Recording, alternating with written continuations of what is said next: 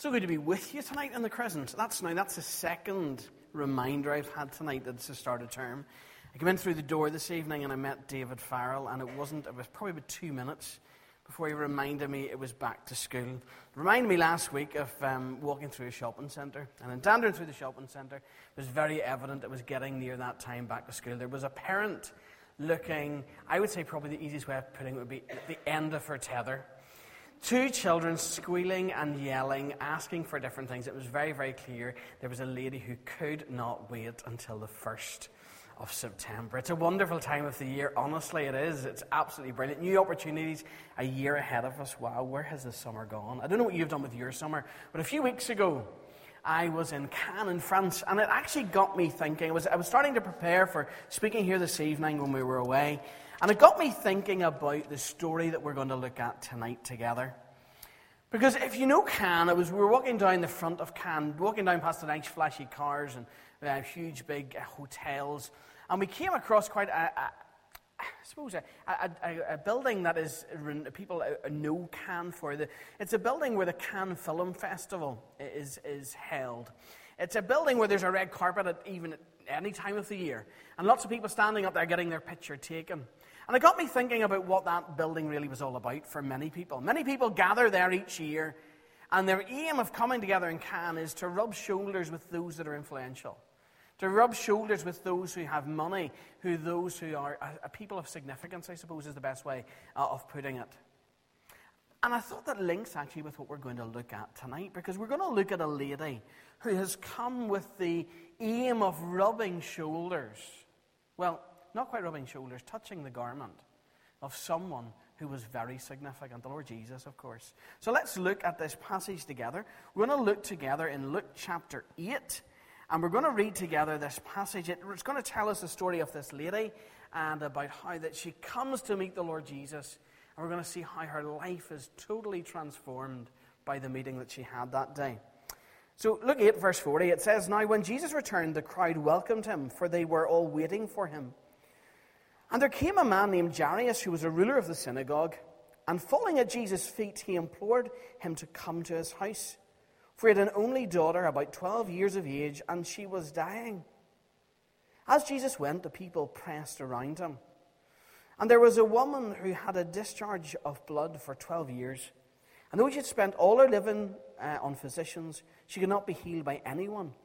She came up behind him and touched the fringe of his garment, and immediately her discharge of blood ceased. And Jesus said, 'Who was it that touched me?' When all denied it, Peter said, 'Master, the crowd surround you and are pressing in on you.' And Jesus said, 'Someone touched me, for I perceived that power has gone out from me.' And when the woman saw that she was not hidden, she came trembling, and falling down before him, declared in the presence of all the people why she had touched him, and how she'd been immediately healed. And he said to her, 'Daughter, your faith has made you well. Go in peace.'" It's a tremendous passage that we've read together tonight. It's a passage that brings before us tonight those of us that are living in a dying world. A world that is surrounded by death and sorrow. A world that is caught up with so much tragedy and pain. A world that is affected and impacted by so much sickness. This story from Scripture that we read tonight is a wonderful reminder to us, with that as a background, that there is hope. There is hope. You see, in this passage, we're reminded that actually the wrong things will be made right and can be made right. We have a reminder in this passage that those wrong things can be made right because of Jesus, the Son of God, Jesus the Messiah, the promised one. He is the one who can make things right again. The very first verse we read here in verse number 40 starts off by saying, "Now when Jesus returned." I want to ask the question before we start into this looking at the woman in detail. I want us to ask the question, well, where has Jesus returned from? We're going to do a bit of rewinding, and we're going to take ourselves back to see where Jesus has come from. Jesus has just come off a boat off the Sea of Galilee, and he has crossed over that sea, and there has been a great storm. And those that were with him there, they experienced the power that the Lord Jesus had, and how he could speak, And the very creation that he had created obeyed him. It was very evident to them that Jesus had power over nature. Jesus left then that area of the sea and he came over to a place called Gadara. And when he arrived in Gadara, it was an interesting place. A place there where there were people who were going to see who actually didn't have very much time for Jesus. And when Jesus was in that area of Gadara, he met a man who was possessed by demons. And Jesus spoke. And as he spoke, the very demons left that man, went into a group of pigs, and the group of pigs went down and into the water. And so we see not only did Jesus have power over nature, but we've learned previously here in this passage that Jesus has the power over the supernatural. I think one of the most terrible things that we read around in this Luke chapter 8 is that actually Jesus is asked to leave that area of Gadara. Jesus had come into the midst of these people. He had spoken with power and authority. There was great evidence for them that he was the Son of God, and yet they asked him to leave. Jesus wasn't welcome there. He wasn't welcome in Gadara. And so he goes back over to this place called Capernaum, back crossing again over that Sea of Galilee. And that's where we pick up this story tonight, because as he arrives in Capernaum, it's a totally different story.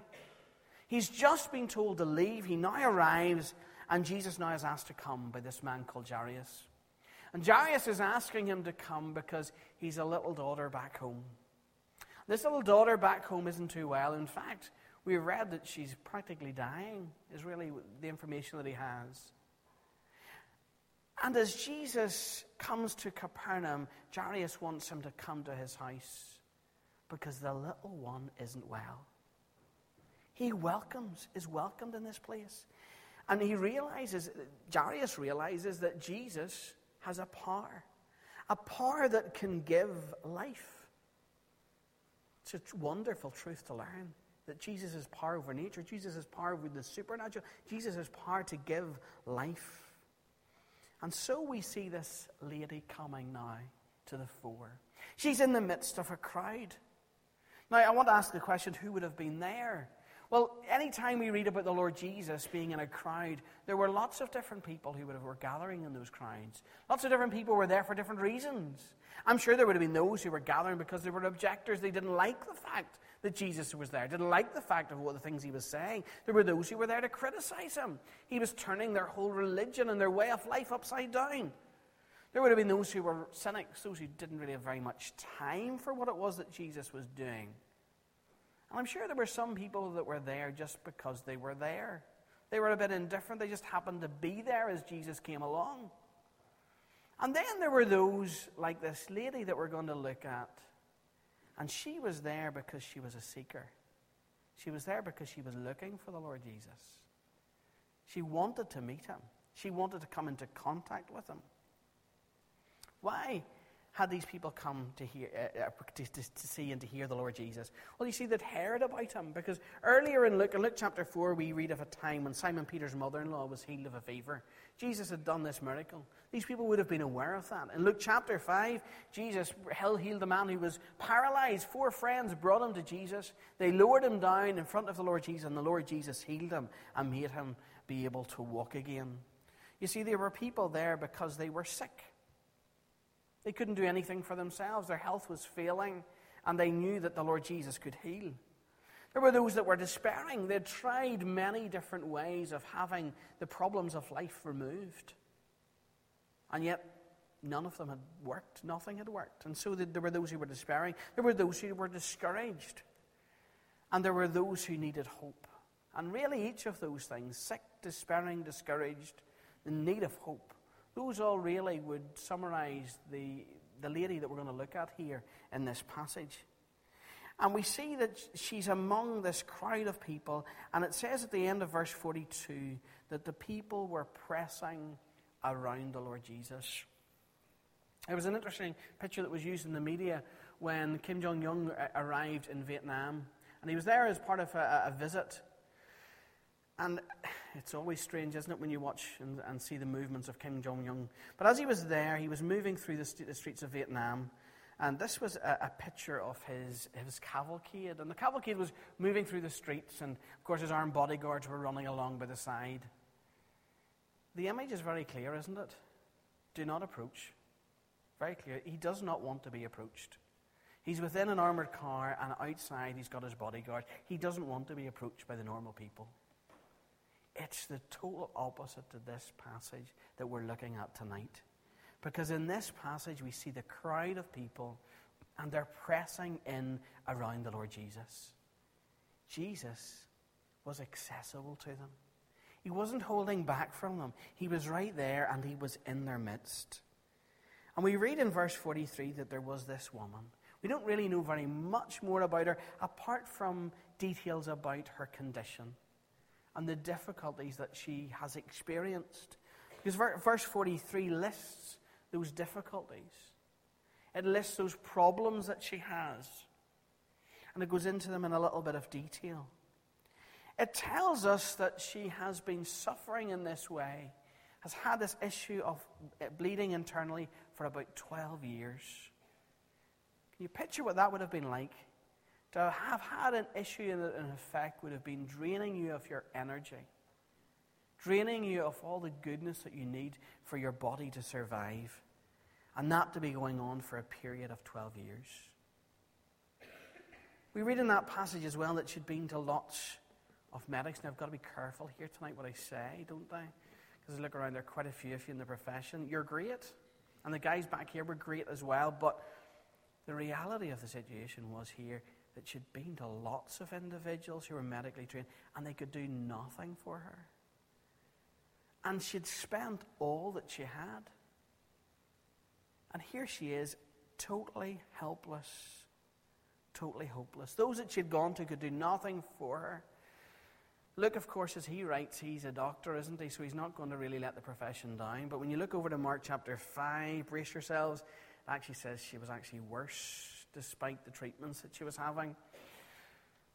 And we see her now with all of that as the background.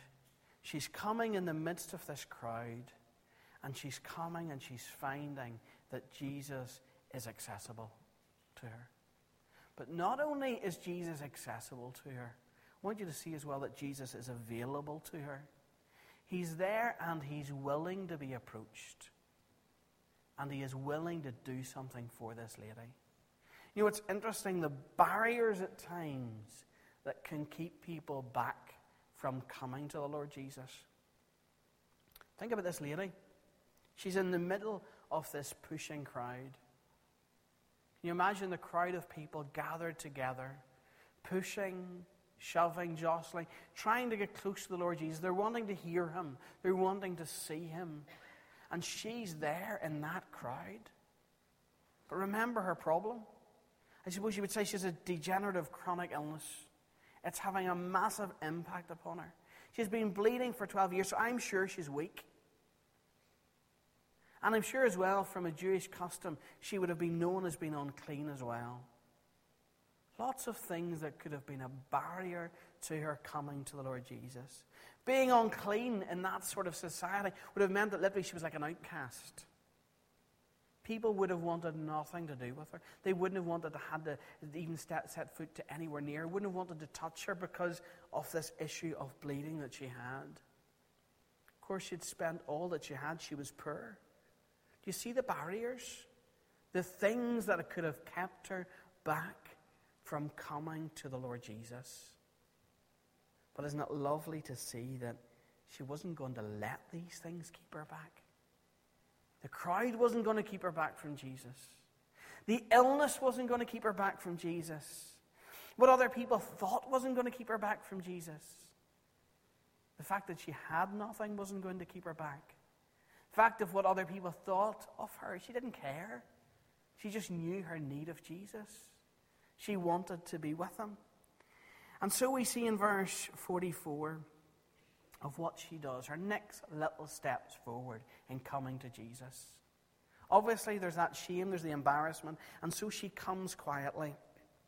In Matthew chapter 9, as you read the same account of this story, we read that it said of her, she knows that if she could only touch his garment, she'll be made well. And so that's exactly what she's seeking to do here. And so she moves to come close to the Lord Jesus. She moves in from behind. And as she comes up closely behind the Lord Jesus, she manages just to push out her hand and she manages to touch him. Now, I love what happens next, because it's very, very clear from the passage what happens next. Because she is clear about what happens next. She knows that she just touched him, and she knows that there was immediate healing. The bleeding, gone. All renewed. Things back to the way they were meant to be. You see, Jesus didn't just deal with her symptoms. You know how that is. You go to the GP and you tell them about how terrible you're feeling. They'll tend to give you something to make you feel less terrible. Okay? They'll not always deal with the heart of the issue. This woman, it's not just the symptoms that she's dealing with, but actually Jesus is coming and he deals with the very source of her problem. The bleeding stopped immediately. And Jesus then asks a question, and it might seem a strange question to you tonight, because it seemed a strange question to those that were there at the time when Jesus is asked this question. His question was simple. He said, "Who was it that touched me?" Now, verse 45 is a question that Peter asked Jesus. He says, "Master, the crowd surround you and press in on you." He's basically saying to him, why on earth would you be asking that question? Sure, there's so many people here. Really, when you look to the word that's used here, it's the idea of being pushed together so tightly. If you like, it's the pictures of sardines in a tin. It's that close together. That's how tight a crowd there is here. But Jesus is very clear that there was someone who touched him and it was different. Because there had been power that had gone out from him. A power that was able to heal. And he was aware of it. And he now brings a focus upon this lady. The lady who had so many problems, who came so quietly, came so privately, seeking just to get healed and to go away again. And Jesus now turns the spotlight upon her. And he asks this question because he wants to draw attention to her. And you see now this lady is sought to come privately. And I think this is probably something like what she experienced. All of the eyes of the crowd are on her. She now is the center focus of what is happening at this time. And we read of her trembling. She's a bit afraid, a bit worried. And I thought, what's that about? Is it the crowd? Is it the crowd that's causing her to tremble? I then thought, no, it's not the crowd. It's the fact she realizes that who it is that she's standing before. She realizes that she's before not just Jesus, but she's before Jesus, the Son of God. She's realizing this is who it is that has healed her. This is the one that is standing before her. And so despite the fact that she came with the aim of being healed privately, Jesus now makes the whole thing public. He wants people to be aware of what it is that has happened, how that he has power to work in a way that no one else could. And so Jesus has restored her physically, and Jesus has also restored her spiritually. But remember about that problem of her being the outcast. That was an issue that she would have had culturally in that day because of the problem of bleeding that she had had. So many people, when they would have looked to her, they wouldn't have wanted anything to do with her. They wouldn't have wanted to be anywhere near her. And so Jesus wants the crowd to be aware that he has healed her. He wants them to be aware that the problem, the issue is gone. He wants to make sure that she's also restored socially as well. Isn't that wonderful? The problem of the bleeding is gone. Spiritually, she now has a relationship with God. And she's actually restored to the point where she's able to function in her society again as well. You know, in that crowd of people pressing in, remember the image of the sardine tin? There would have been many people who touched the Lord Jesus that day. Many people who brushed past him that day. So what was it that made the difference for this lady? Well, Jesus is very clear with her about what the difference was. The difference here was the fact that she had faith. She came believing that Jesus could heal her, that Jesus could take away the problem that she has. Jesus says to her in verse 48, "Daughter, your faith has made you well. Go in peace." You see, Jesus could see what there was in that lady. He could see her heart. He could see the fact that she was there as this person who was seeking him. And as he sees her, he sees that faith. And that faith is rewarded by her restoration. You see, the wonderful thing we learn from this is that our God can save. And that saving comes by faith. And that faith is something that God brings and develops in our heart. He brings before us the Lord Jesus and opens our eyes that we can see the wonders of who Jesus is, that we can respond to him in faith. Well, we ask ourselves the question tonight, well, what's this story really been about? So what? What's the story of this lady so many years ago who came to meet the Lord Jesus? What is there for us to learn from that story tonight? Well, we want to go back to the beginning because it's a good place to start, isn't it? We go back to the beginning of the Bible. We read of God creating the world, God speaking, and the very world coming into being. And as God created that world, God put into that world people. And the reason God put people into that world was so that we could have a relationship with him, so that we could have a friendship with him. And we read in the very early pages of Genesis that lovely story of how God was actually there in the middle of the garden, walking with Adam and Eve. Can you imagine what that would have been like? To have been there when everything was perfect. Everything was the way God had planned it to be. And you have these people walking, speaking with God in the middle of the day. That would have been a beautiful thing. But sadly, that didn't last too long, because the Bible tells us that those people that God put into that Garden of Eden, they disobeyed God. They did the very thing that God had told them not to do. He had told them they were not to take of a tree that was in that garden. They weren't to take the fruit of it. A simple command, and yet they disobeyed. The Bible tells us that by doing that, they brought sin into the world. And that sin broke the friendship, the relationship between us and God. And that's why we live in a world where these things are so prevalent. Death, sickness, pain, tragedy, sickness. We see all those things all because of sin. All because of the fall. This wasn't the way that God had intended it to be. This was brought about because of sin.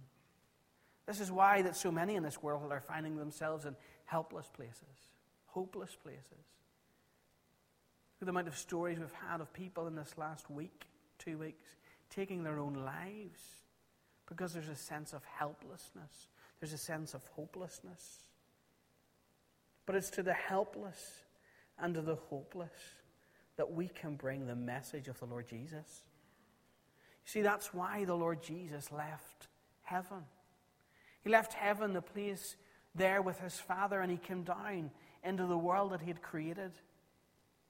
And the Lord Jesus came into this world with one place as a focus to go to. It was a place that was outside Jerusalem. It was part of a hillside outside Jerusalem. It was a place that was known locally as Calvary. And it was a hillside where those who were ruling on that day, the Romans, they took out those who had committed crimes and they put them to death on Calvary. And the Lord Jesus, the sinless Son of God, his focus was to go to that hill. His focus was to go to that hill and to die the death that we deserve for our sin. Even though he was sinless, even though he had never sinned, he took our sin. And he died for that sin on the cross. The Bible tells us Jesus was made sin for us. He went under God's punishment for our sin. And because of that, he's made a way now that we can have a relationship again with God. He's made a way that we can have a friendship with God. He's made a way that we can have salvation. To use our word for this evening, he's made a way that there can be restoration with God. Because he's dealt with the problem of our sin. For you tonight, I want to share with you tonight that just as Jesus was accessible to that lady all those years ago, that Jesus is as accessible to you tonight. And just as he was available to that lady, I want you to be aware tonight that Jesus is available for you tonight. I want you to be aware as well tonight that Jesus is enough. He is all that you need. Why is he enough? Well, he's enough because he's powerful. He's the one who created the worlds. He's the one who has power over all things. Not only that, but he's sinless. He's never sinned. We can't begin to understand what that's like. We know what it was like so often to sin in our mind, sin with our words, to sin by the things that we're doing. He has never sinned. But not only is he powerful, not only is he sinless, but he is the one who can save. And he can save because he died for our sin upon the cross. And that's why Jesus has the power to save tonight. That is why we can say that our Lord Jesus is the one who has the power to restore, to bring things back to the way they were planned and anticipated in being. Maybe you're thinking tonight, the situation I find myself in is helpless. Life to me is a bit hopeless. I realize that I need the Lord Jesus. I realize I need him as my Savior. I want to experience the saving power of Jesus. I want to experience the restoration that only Jesus can bring. Well, let me share with you these simple words tonight. These are words that I often use, and simply because they're so simple. And these tonight, if these were words from your heart, could bring you into a relationship with the living God. The Bible talks about repentance. And this is what it means. It means to be sorry. To be sorry and to turn away from our sin. That's what it means to repent. It would be wonderful tonight if you were to come to the Lord Jesus openly and honestly to him. Just pray to him and tell him what he knows already. Tell him that you're a sinner and that you're sorry for your sin. It would be wonderful tonight if you were to come to the Lord Jesus and thank him. Thank him for dying for you on the cross. He died the death that you deserve for your sin. He took the punishment for your sin so that you could be forgiven. It would be great tonight if you were to come to him and just say, Lord Jesus, I want to thank you for dying for me. And the last word there is the Lord Jesus. To say to the Lord Jesus the word please. We say please when we want something, don't we? The Lord Jesus is offering you tonight forgiveness. He's offering you salvation. He's offering you restoration. Well, tonight that you would come to him and just ask him for it. You would ask him to come in and take away your sin.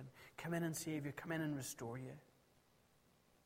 I wonder what it is that perhaps is keeping you back from trusting the Lord Jesus. What is it that's holding you back? Is it like the lady in the passage that we read about tonight? Is it those that are around you? Is it the crowd? Is it your experiences in life that are holding you back? Is it social problems? Is it family problems? Is it some sort of difficulty that's holding you back? Well, can I encourage you tonight? Don't let those things hold you back. Be like this lady. And tonight, can I encourage you, will you reach out to the Lord Jesus? His desire is to save you.